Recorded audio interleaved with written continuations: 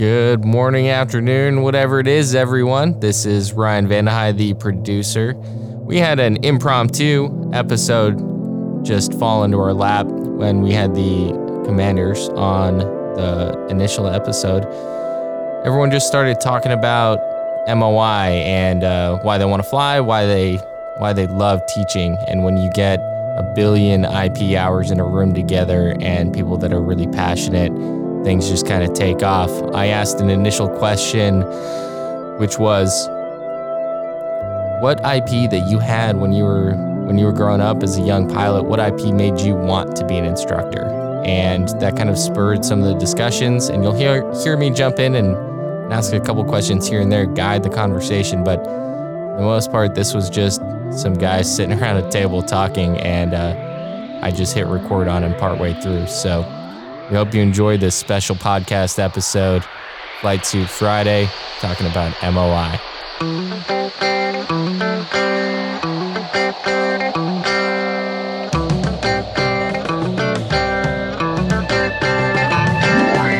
So Bob Mikowski was an IP in Atlantic City when I was there, and he's an Army DCA, he's a 5,000, 6,000 hour guy, and he could fly the heck out of the 65. He'd been multiple tours, he did no staff tours.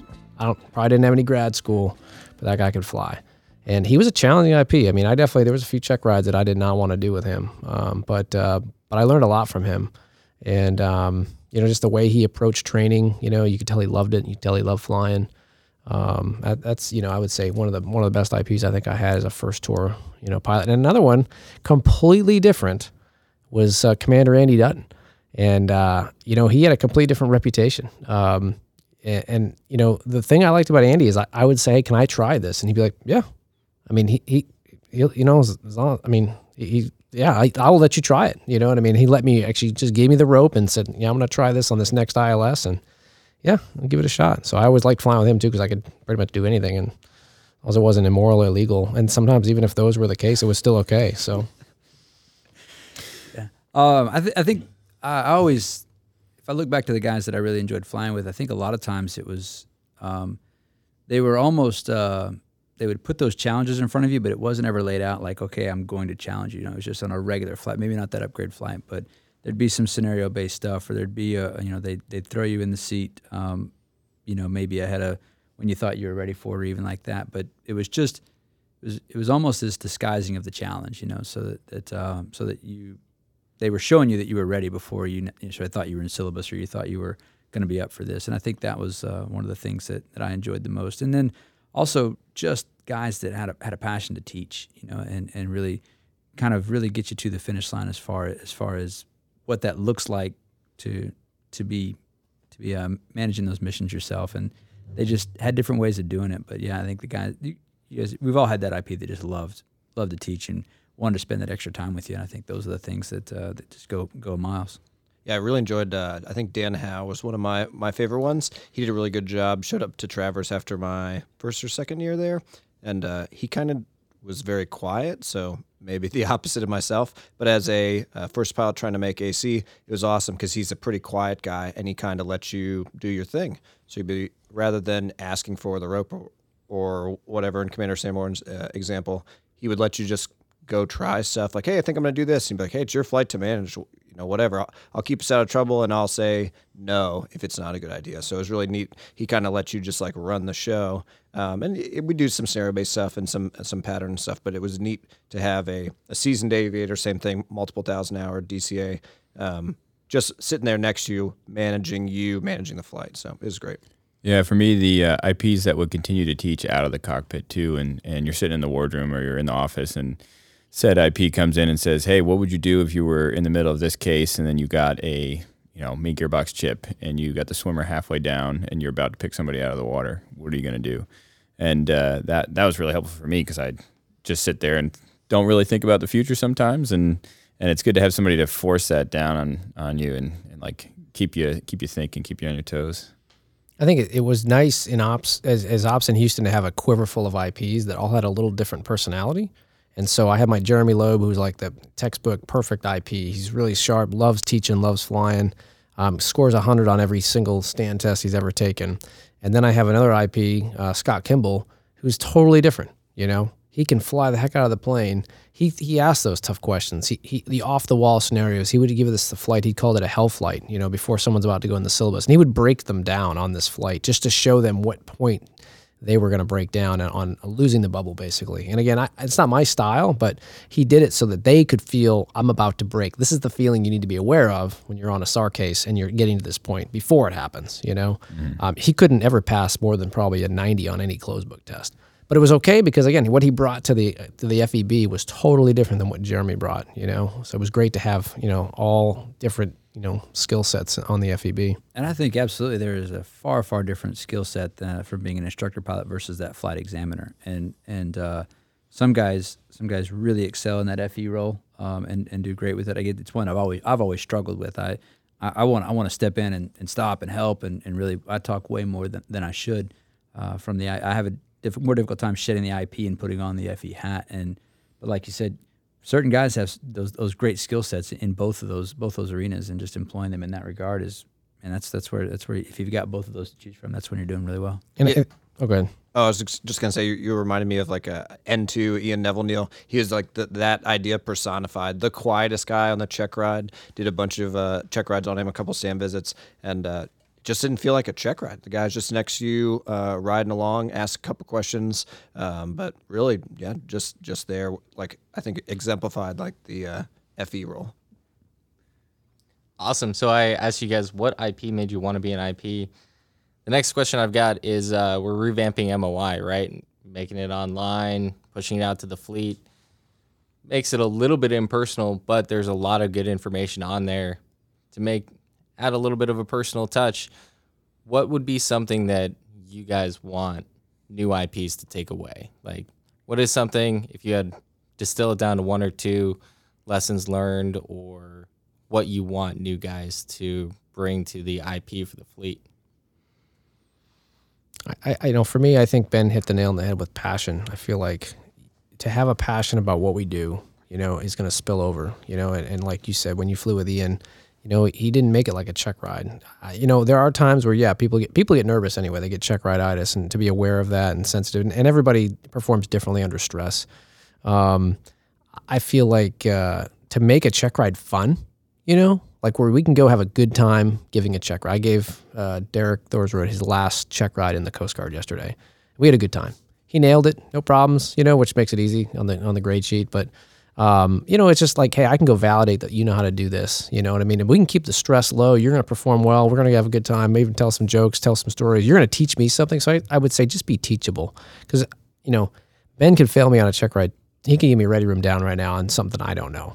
Probably an EP because it's all Echo EPs now. They're all non-boldface. So, or systems knowledge stuff. And we any of us could do that and sharpshoot somebody. But, what can I learn as an IP from my student? I guarantee I'm going to learn something. I'll just say that right off the bat. Is be humble and say, hey, continue to learn from your students, and even say that. Like, you don't need to have this armor of like, I'm perfect, I know everything. I'm a regular person. There's definitely something I don't know. And I start all my Echo briefs now with, I'm going to make a mistake on something on this flight.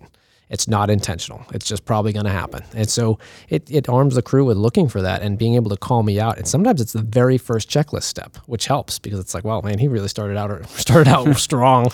Yeah. So I say it a lot too. I think a lot of the new folks in the division, as like, I don't know, kind of the division grandpa right now on year 7. But my whole goal and focus at work is just to keep my friends safe. Like, the goal of today's event is to keep you safe and make sure when you go fly with my friends, you keep them safe too. So as long as you keep it in perspective, as much as we are quizzing that pre-flight walk-around numbers for all the bottle pressures or the specific boldface steps, it's really more important to keep it in focus. Like, the point of our job is to make everybody safer. So if you're passionate about making everyone safer, fly smarter, more efficient, then yeah, that's on brand. That's what we're looking for.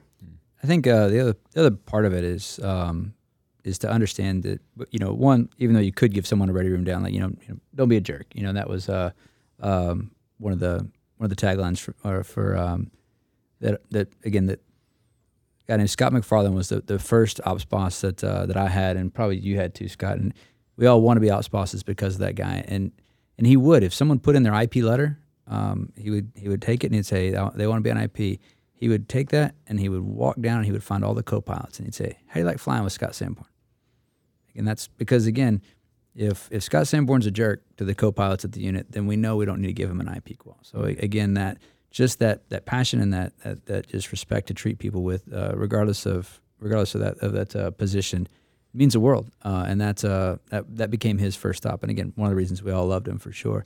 But beyond that too is to not feel like you have to have all the answers either. Because just because you're anybody that wants to be an IP or is an IP, they're smart folks, but no way think that you have all the answers. And again, I love, I'm looking around the table. All of us came to Mobile second tour, and when you come here second tour, you're an IP for the first time, and you rapidly find out that you have kind of maybe 1.5 ways of teaching certain concepts. And when the student doesn't get that, you're kind of out of Schlitz. And so what you do, which is an amazing luxury, you come back and you find 25 of your best friends and you ask them how they teach this. And you get 25 different ways to do it. And there's 25. There are.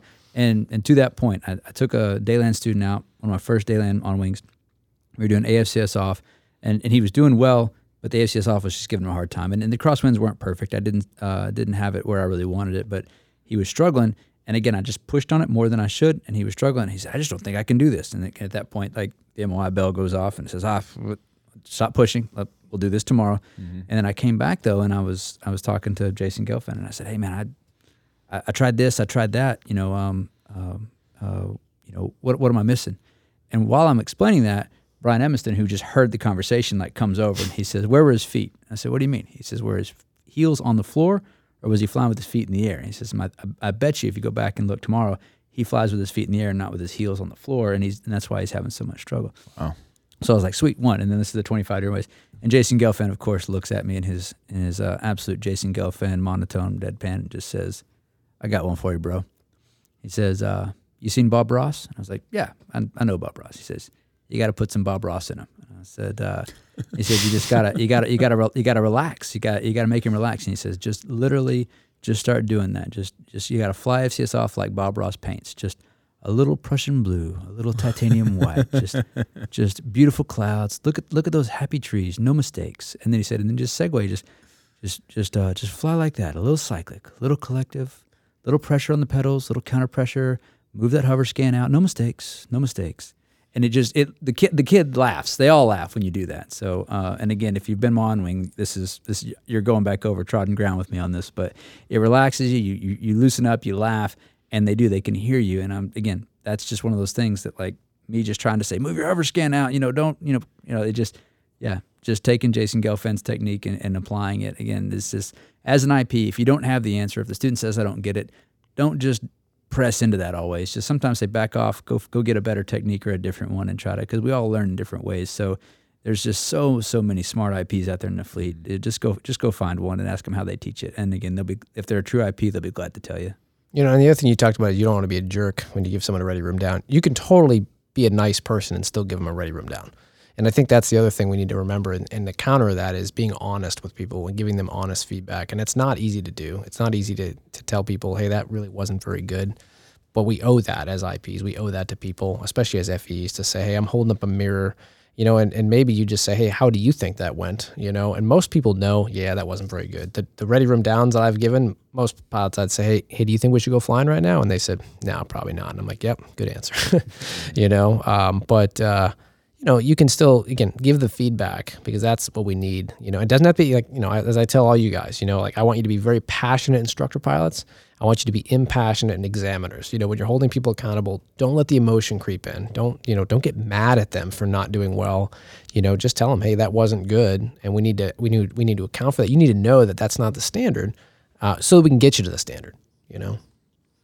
Yeah, just speaking from the perspective of that second tour Mobile IP, I'm in my second year now, and I've made a lot of mistakes along the way because I'm learning how to be an IP, and especially when you make those mistakes with your student, you say something wrong and you catch it, 2 hours after the flight, and you're like, geez, I told him something completely wrong. Follow up on that, make that phone call, shoot that text, that email, just so that, it might be embarrassing for you because you probably should, or you think that you should know that information But it's really helpful, and especially giving them good, honest feedback and keeping them moving forward.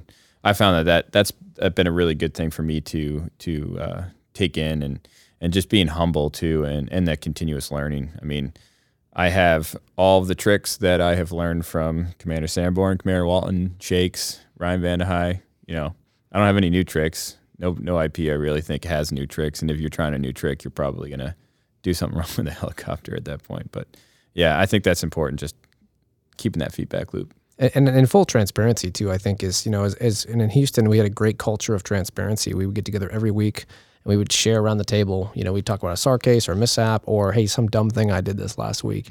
You know, we'd vote on who got it, name on the Elvis, you know, and as a division, we do the same thing. I mean, it's every 2 weeks, but we try to go around and share those stories in transparency. And I think for culture, Ben recommended a great book to me, and you know, I think, you know, you look at the Navy SEALs, why are they successful at their mission? They sit down and they have those conversations in full transparency and say, hey, that mission sucked. You know, I didn't do this right.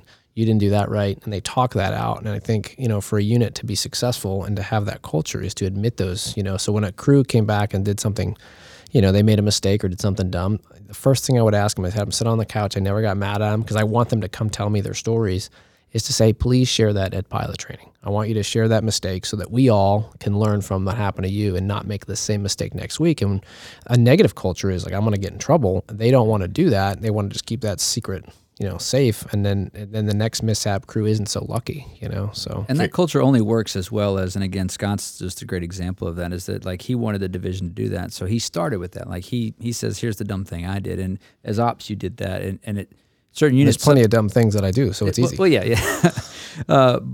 But again, if you say, hey, anybody, you know, have something for the Velvet Elvis, there are certain units.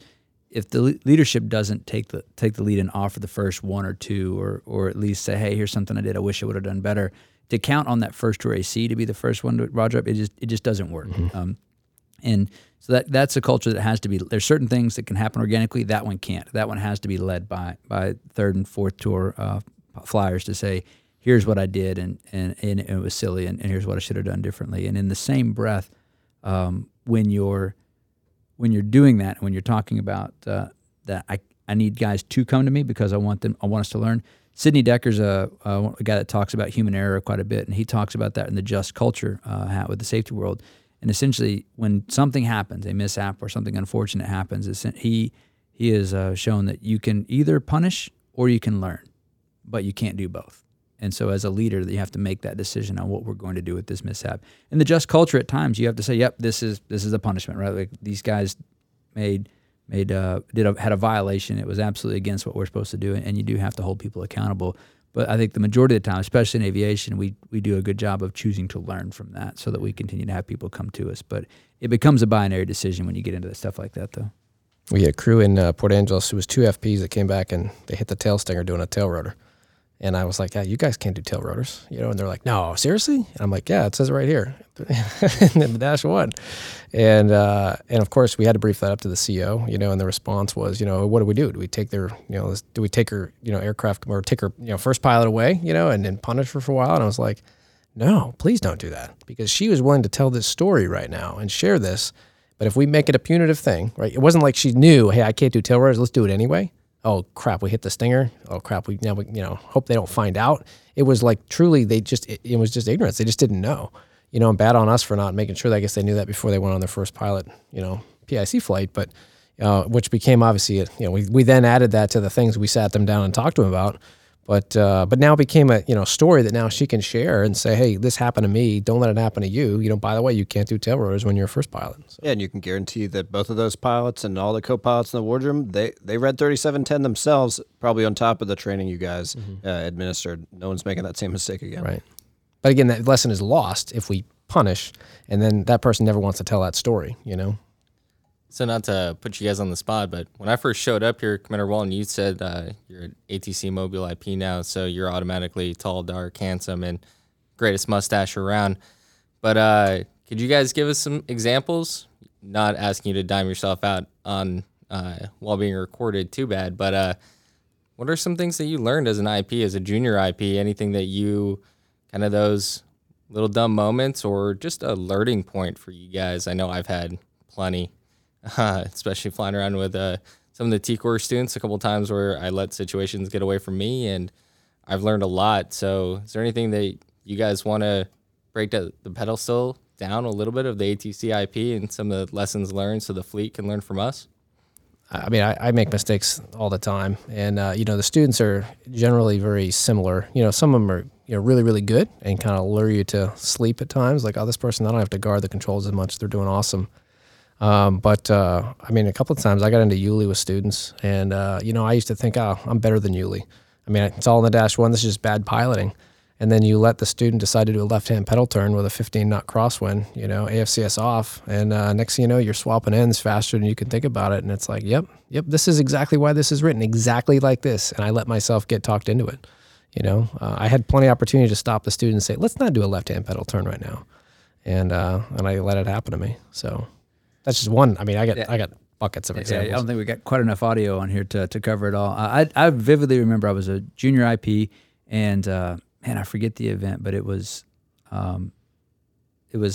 ceilings were like 1,100 foot ceilings and 3 miles of viz, and so maybe the event was to do instrument approaches, or maybe I was going to file IFR. Maybe I thought that was the best way to get over somewhere. So I had a brand new T-Core student, and we were going to get from here maybe over to Keesler to go do pattern work or something like that. And so I was like, yeah, we got this. There's nothing to it. And we take off. We're climbing up on our approach clearance. We go in the clouds. Again, I had not prepped the student with what modes I wanted. I just treated him like a qualified co-pilot in the fleet.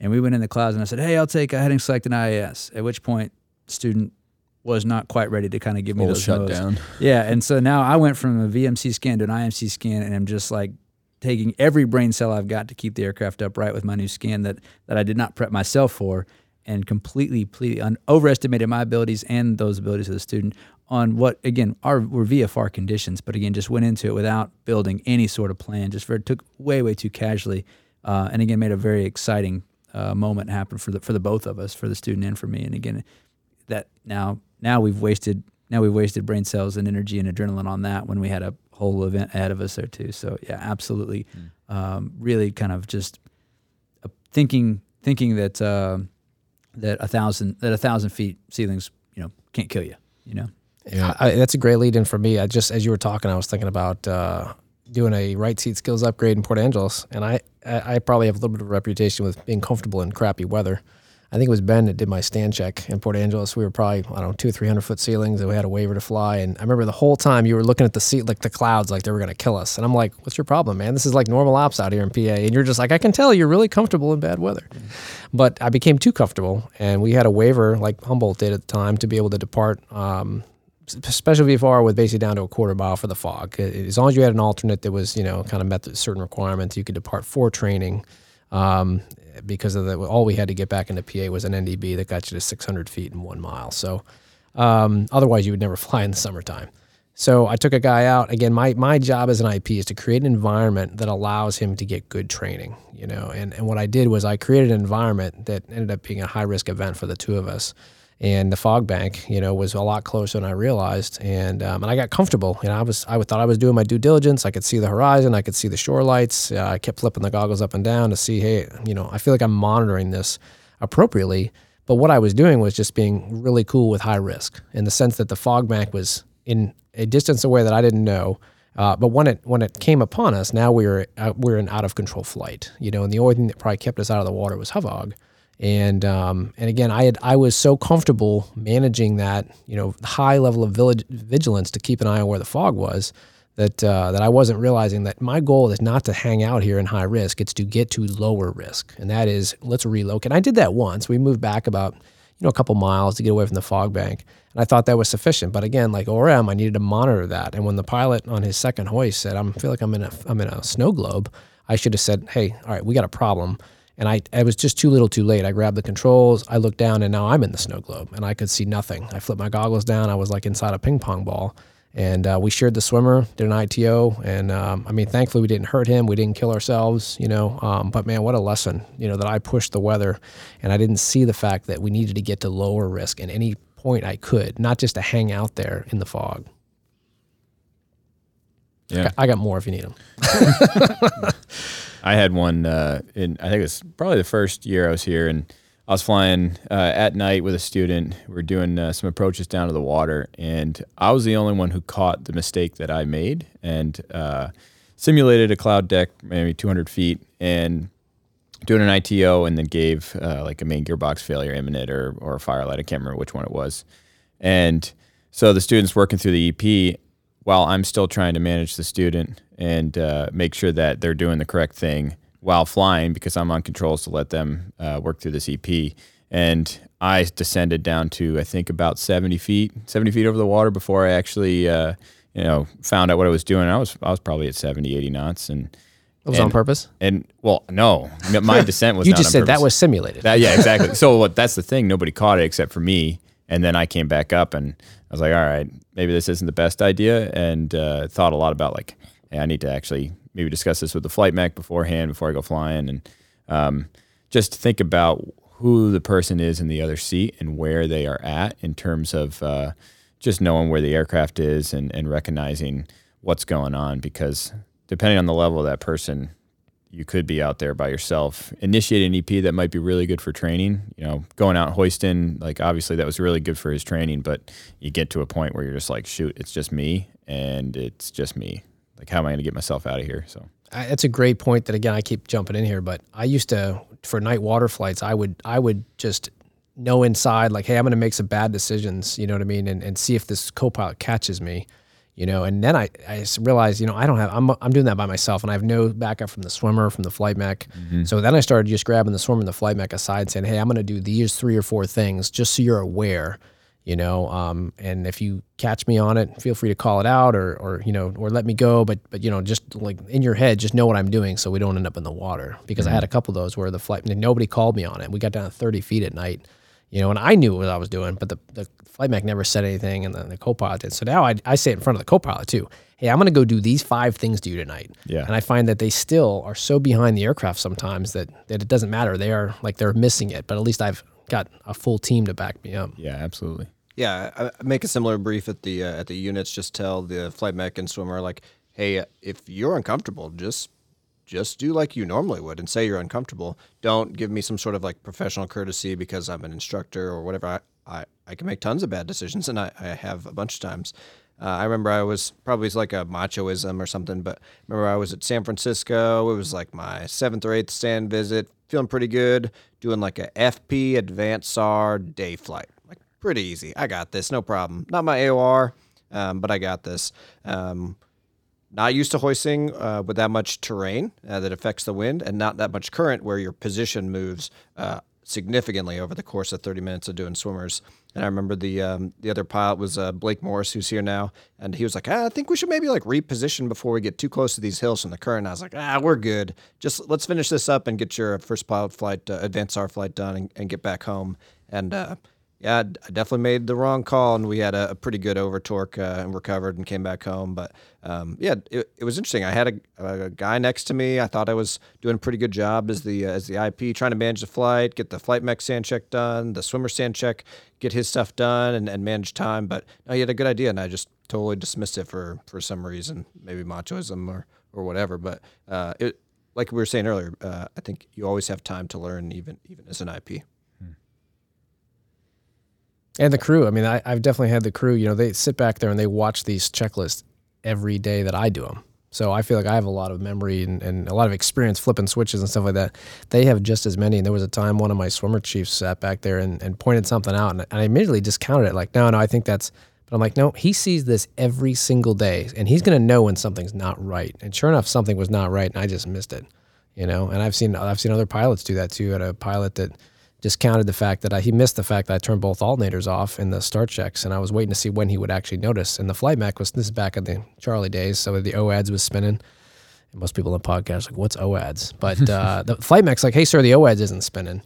And the pilot's like, it's okay, it'll come on when we turn on avionics or some ridiculous answer, And I'm like, hey, this guy just gave you a huge clue that something's not right here. He stands out of that rotor arc a lot more than you do, and he's saying something's not right here. And just to pay attention to those clues, And share those clues too. I think one of my another enjoyable story that I tell myself is that I was at a North Bend on a stand visit, and we were doing a SAR check, and so we were getting to the swimmer. So we just done the first swimmer deployment, and you guys know we're trying to do 3 check rides all at once: a SAR check, flight mesh 10 check, and the rescue swimmer 10 check. Every gallon of gas is priceless. So we're there, and in the hover, I'm looking at the fuel load, and it's 9% and 9%. I'm thinking, okay, yeah, I'm over there doing math, like just trying to sharpen that pencil, making sure we're going to pull this all off. And all of a sudden, the fuel gauge goes up to 10% and then back down to 9% on the number 1 engine. You're making gas. That's what I do. I was like, yeah. And again, the crew is just humming along, and I'm just over there, and I'm thinking, man, I've never seen that before. And again, why would I not share that? But again, I think there was just that piece of that. Like, well, maybe you just discount yourself. You're like, did I really see that? Did I really see that? Or maybe that is normal. Maybe I've just never. And so I'm over there justifying the whole thing in my head. And I'm like, well, yeah, maybe we just kind of in the hover, we just maybe nosed up a little bit, and then it went back down. So we were right on the edge, and I'm just. Again, maybe you tap the brakes. Yeah, maybe it's in the hover somehow. Yeah, Yep. And again, I really about the time I've like made my peace with like, yeah, that probably happens. I'm just not not astute enough to ever really catch it. And today was my day, and about the time I said that, it goes 13-4-0. And I was like, well, okay, now we've got it. But again, same thing though. Like I then took way too much of a lead. Like we were there in a hover, we were safe, and I said, hey guys, real quick, you got to knock it off, and. Again, we didn't have to. If you follow the EP, you got to reach some circuit breakers that I can't reach with my little arms. But there's a pair of circuit breakers to pull, and we could actually just plan flight to land above. It's just keep a fuel log, and we could have kept on with the mission. But I was so unnerved by that happening that I kind of just said, hey, we're done, or said something silly like that. And so we did part 3. We transitioned forward. We flew home and everything. But again, that part of it, I did not allow the crew to one make the observation with me or make the decision. As a crew, I kind of really just didn't use all my resources, just like that flight mech that said, hey, I think something's not quite right. So I'm glad you brought up the fuel thing. I know this is kind of taking some hijacking this, but I feel like the difference between flying with a 60 crew and a 65 crew is so different because of something as simple as fuel, right? So I got a couple of day land flights with them, and they came back after doing, what I would have considered the first 10 minutes of a day land flight. They were done. And I was like, really, all we're going to do is normal approaches and steep approaches? And the IP demoed a running landing. And I was like, that's it? Like that, again, that is literally 15 minutes of a day land one with a 65. But what I realized was they're not focused on the fuel gauge. They're able to focus on good training. And they realized, hey, we've accomplished the mission. And that was what we wanted to get done on this flight. And it totally changed how I looked at how we trained the 65. And again, it's a lot of community norms. I'm very proud of our community. I think we do a lot of things. I think we are our own worst enemy, however, when we look at how we train. And so like our day land series is 3 of the same flight, and you may do every single thing 3 times, 3 different days. Mm-hmm. And that's how I was raised, is that we're going to do autos on the first day. We're going to do single engines, min speeds, all that stuff, AFCS off. We have a student that has literally hovered this plane for about 30 seconds. And now we're going to, single them up and give them a hoagie. And I watch IPs when I came back here now, after being here the first time from 06 to 10, I watched an IP try on, again, my second IUT here, to watch him train a hoagie maneuver with a student that was not getting it. And I'm like, why are we doing this with this guy on day land too? The 60s would only be doing running landings today. And so it changed my mindset of how we train. And again, I don't think we need to be like the 60s per se, but something as simple as fuel is something we control, right? We know within our capacity, we're going to be able to do 2 hours of training, right? Give or take.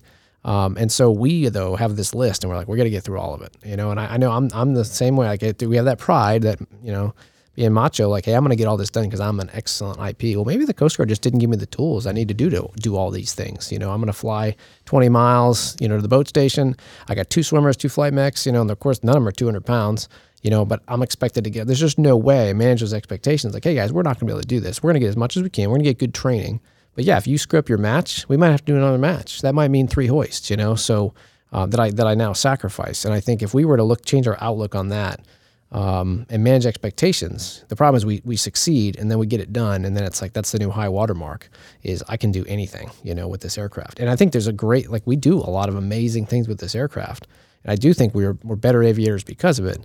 But I also feel like we have 90% of our RAM is now tied up in managing fuel, power, and the timing of getting all these things done in the right order at the right time, that I'm not able to apply the RAM that the 60 crew can do. And they can actually do some really great training and some really good IPing, if you will, because they have that much more RAM to work with, It seems like they train till they're proficient in a particular task rather than training till it's time to do the next task before you run out of gas. Right. And from that MOI perspective too, right? We want that law of primacy, and we want a person we want a pilot to see what's normal enough to where they can then spot the abnormal. But we don't do that. You get one approach to hover, one approach to no hover, one running landing. Okay, now we're going to do single engines, and so you've seen one of those, and now we're going to give it to you in a different way. So you're supposed to somehow spot the abnormality, like, oh, you're slightly off profile this time. Oh, well, I only saw it once before, so how am I supposed to do that? And so I think we've done a phenomenal job here by really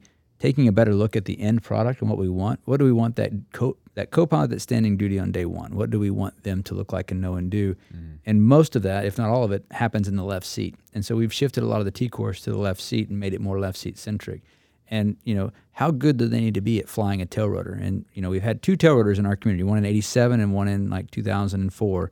And at neither time did the AC say to that brand new co-pilot, hey, you want this one? Yeah, you want this one? Again, it's just, so we don't need them to be, we need them to understand aero. We need them to be phenomenal with the stick and the rudder, the cyclic and the collective.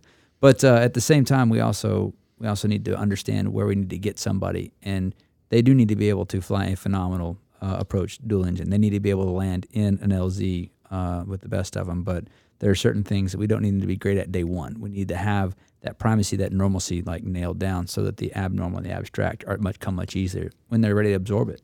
Yeah, I mean, they're a great safety pilot for you flying your tail rotor or your min speed to the rig. And then we leave it up to the unit IPs to get them the rest of the way for first pilot when they actually have to be good at it. Again, most pilots can do fine, but we found that by focusing on the basics on Dayland 1 and 2, hover work, normal stuff, slowly introducing some of the EPs in, they were so much better when I taught how to do a single engine now that, when the basics are good, the single engine was not hard. But when the basics are crumbly, you don't have those building blocks. Now that the advanced thing only just makes it that much worse. Yeah. And Rusty Sloan was one of my favorite IPs that I flew with, and I thought he had a great way to distill it when you're thinking about how to prepare guys for stuff.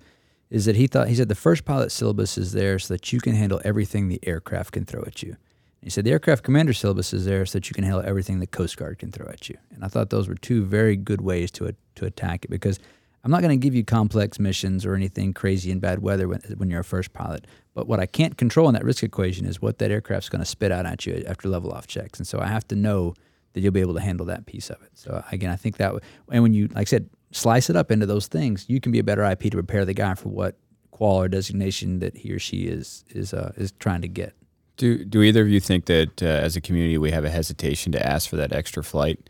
Like, we need to get this all done with as much gas as possible and continue to progress. I mean, certainly here at Mobile, but maybe in the fleet as well.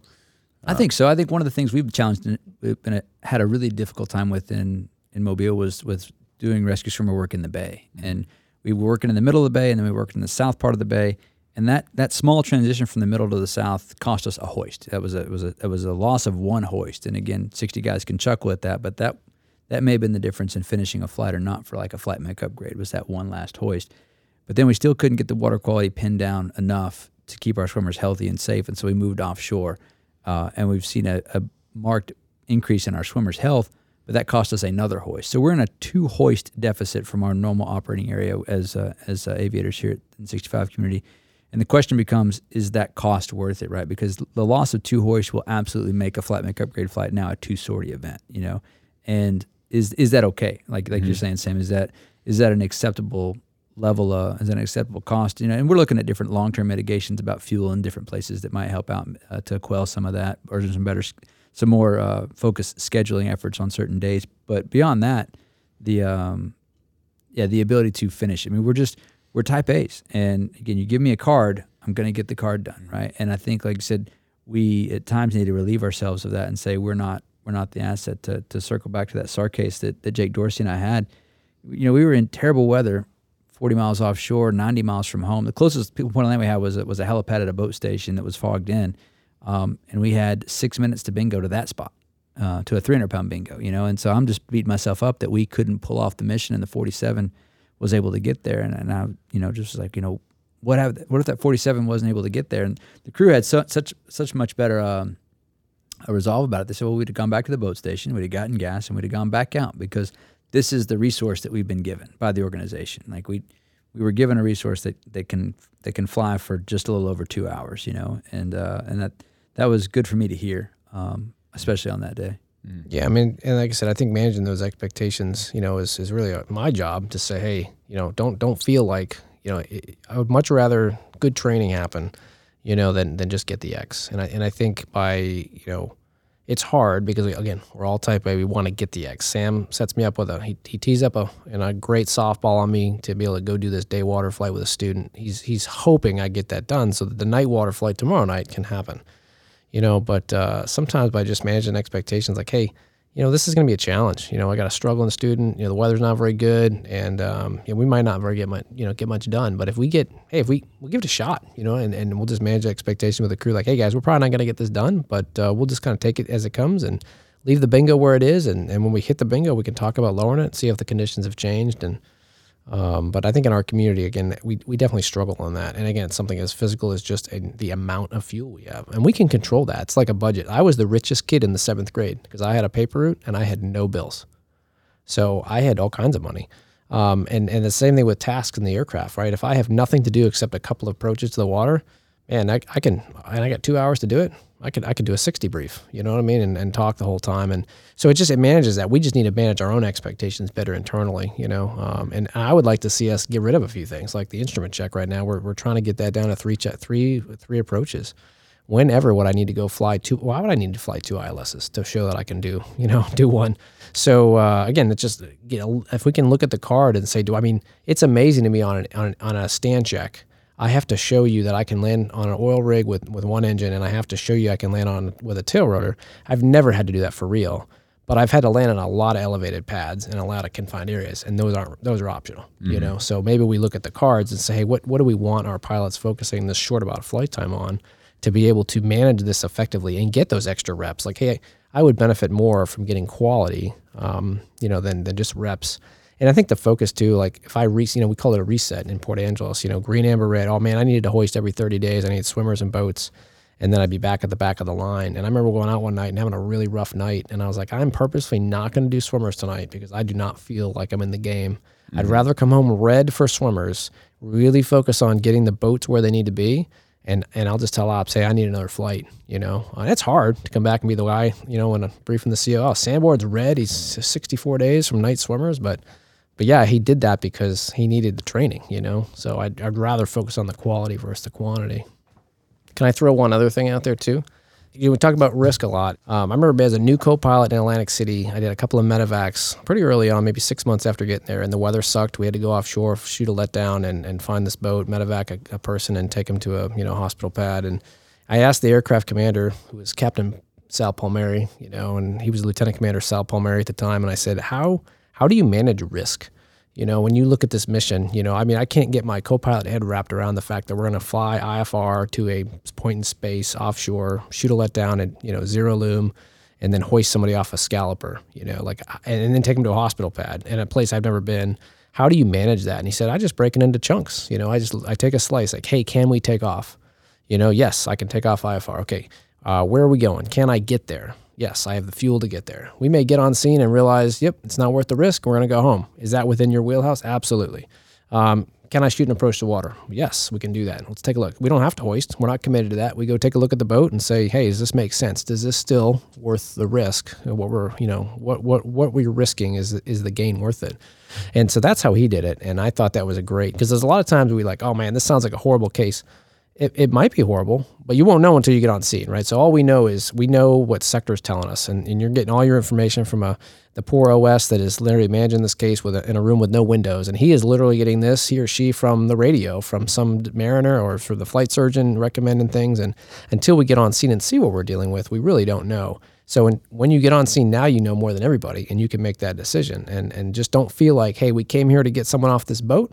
That's what we're going to do, because that's how mishaps happen. But to say, hey, maybe we'll just take it one decision at a time, and that's how the whole thing, ends in totality. I don't have to take them to the helipad. I can just take them to the airport and get an ambulance to meet me, so that's another way we can reduce risk. But again, make that decision as it's happening. Swimmer might say, hey, this person needs a hospital right now.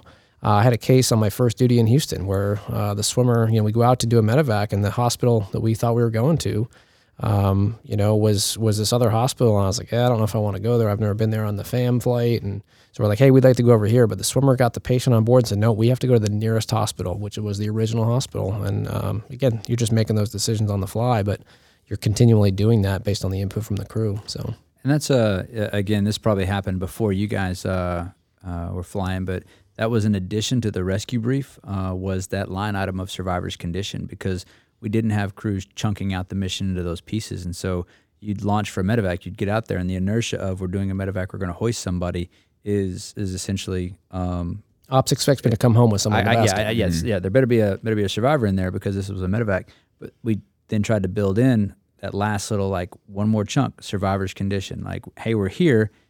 Are things as bad as we thought when we got here? One of the problems with that is that we say that every time for every rescue brief when we go out and do a training flight, and so sometimes it glosses over it. Even 1 or 4 checklists before that, we used to have the same exact checklist to take off from a ship as we did from all takeoffs had the exact same checklist because every 65 pilot used to deploy to a ship, and so literally it was it center instrument panel then Talon? Something like that. It was right there before we took off. It was either Talon center instrument panel or center instrument panel Talon. It was like chunk, and then you'd go. But again, 99% of the time you were taking off, the Talon was not required, and so you just Talon not required, and you'd pull pitch and go. What that resulted in was, again, guys would be on the cutter and they'd do center instrument panel Talon, and they would gloss pie and they would try to pull power, and so we tried to vert rep a few 210s is what is the story that I got told, is that we tried to take off with the Talon still engaged and couldn't quite pick the 210 up out of the water, and so we'd over torque on deck. But so that was, again, MOI people and PSD folks said, well, these are 2 different things. Recognize that and have 2 different checklists.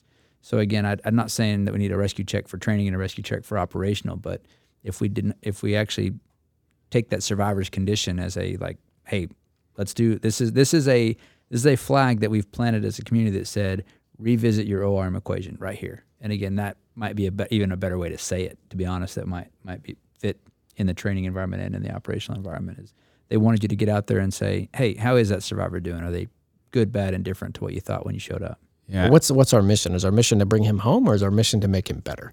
And maybe the right answer is you deploy a swimmer and the swimmer escorts that boat back and you go home without a swimmer, and maybe that's the best answer for the condition of the patient, the totality of it's now nighttime in a gale, and these conditions exceed my abilities or the flight mech's abilities. And that's a great point. And I think I had one ops boss I had one time talked about, he never wanted to intentionally downgrade the level of care that someone was getting, and so there are pieces of that. You think about like that cruise ship medevac, right? What's on a cruise ship? There's typically some sort of medical care and a nurse, and so by taking them onto a Coast Guard helicopter to go somewhere, that transit is going to lower their level of care unless you're bringing that nurse with you or something like that. Sometimes that makes sense. Sometimes it doesn't. Sometimes they're in a stable spot with medical care. We need to leave them there. And so those are those great conversations with the flight surgeon, but then also, like I said, that we need to engage with there. And so we even did several patient transports in Port Angeles where the Airlift Northwest was a civil medevac company, and they flew with ICU nurses. And so what you could do is you could go get the person off of the cruise ship, and Airlift Northwest would pre-position to the air station, and you would then just do a quick patient transfer. So then that transit all the way back to Seattle, which was another 45 minutes of flight time. Mm-hmm. 1, it saved you the gas, which you were thrilled about. But 2, they got in a helicopter with an ICU nurse that could push meds, that could pump oxygen, that could do all of those things. And so that 45-minute transit to that trauma center that they needed to get to was far, far less risky for that person as well. So yeah. As you were saying that, I thought of a case I had in Port Angeles. Guy fell off a cliff chasing his dog, and the dog stopped. The guy didn't stop, and so he fell about 100 feet. Through some trees to the rocks below. And the swimmer took one look at him, and he's like, "You don't need me. You need a paramedic." And he handed the paramedic his helmet, and we took the paramedic. We left the swimmer on the beach, and we took the guy, flew him to Harborview Hospital, and we got our swimmer later that day. But I think just thinking outside the box, like, hey, that's a possible solution. Maybe fuel's at issue. Maybe. And I know I'm going to land on a pad. Maybe we just leave the flight mech behind, let the swimmer be the BA and work be able to work the transit that way, so we can bring a doc and a nurse. Another thing I thought about that is, in Port Angeles, so many times we went out to hoist with Station Bellingham, and the weather would come in on us, and it would suck. You'd refuel in Bellingham, and you'd call to see what the weather was at home. Like, yeah, it's real foggy. So what do? We take extra gas so we can shoot 3 NDBs and not break out. Well, the CO would be like, well, why don't you just get a hotel in Bellingham? You can stay on the ready from anywhere. Why do we have to, we feel this pressure to get to get home so I can sleep in my bed and eat my ravioli? We can stand ready from anywhere. And so that was something I tried to take to Houston and say, hey, if we got a case first light somewhere, you don't find, on the flare search and you have a penalty first light in the morning, spend the night out in Lake Charles, get a hotel, and we'll fly you from there, Or you just had a great medevac, it's 3 a.m, just get a hotel, and you can come back tomorrow after you've 8 hours of sleep. You've done the mission. The mission's great. The adrenaline's going to wear off. I don't want that adrenaline to wear off 20 minutes from home plate when you forget to put the gear down, And that's only as powerful as actually doing it. I think that was the thing. We actually did that at Bellingham one time. It was both. We were the ready, and then the non-ready went as well to hoist. And same thing. We'd coordinated a call. We said, hey, we told the watchstander, call sector at this time with the weather, and then we'll ask sector what the weather is. And got done. Both of us were done with our flight make upgrades or hoist or whatever. And hey, sector, how's the weather? Watchstander says weather is 0-0. All right, well, that's easy. So we landed at Bellingham, call actually, and the weather is just as bad or worse. And so, yeah, we stood the ready from the Hampton Inn right there that was right there at the airport property. But, again, you have to do that, right? Like the whole thing, like, hey, it's fine to recover somewhere else. Like, until you're actually doing it, that's when a wardroom believes it, So, yeah, a good way to buy down risk, and with that safe, aggressive training culture too, having those conversations.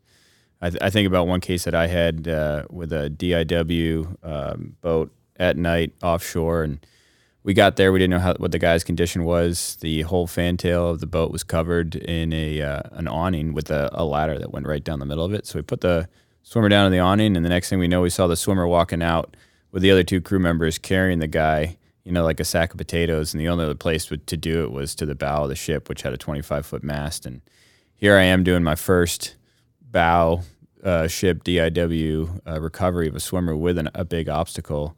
I certainly wish I had practiced that when I had the opportunity during the daytime on Motor Vessel Solomon or the 45 or whatever. It would have been really helpful. And I find that interesting, like with you guys talking about, taking the paramedic instead of the swimmer, or changing up what the norm is.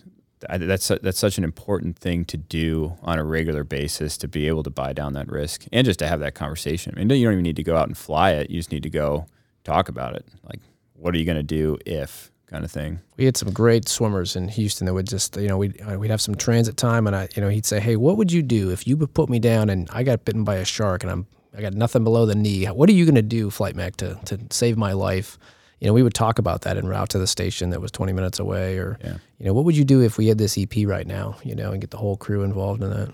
And not just like these are the things, again, that I'm so thrilled about Ryan doing this podcast, is like, we've got these stories that now someone might remember, hey, on this podcast, I heard a story about Sam doing a bow hoist, or Scott leaving the swimmer to take a paramedic instead. We've empowered people at least with the idea that this is possible, right? This is now tools in their tool belt, all from just hearing these stories, right? This is the ORM piece that we're achieving just through a podcast, is that now some crews can be like, tomorrow we're going to go practice hoisting to the bow of this boat. We're not going to do anything but tag the bow of this boat with the trail line. We're going to get in position and see what this looks like in case there is nothing on the back. And again, I think every AOR has a fishing boat that they can tell me about right now that hoisting to the stern is not an option, for whatever reason. And so, yeah, how would you get to the bow of that boat? Yeah, for anybody out there with an FRC in their AOR, go hoist to that. It's a good one because they're all covered in the back.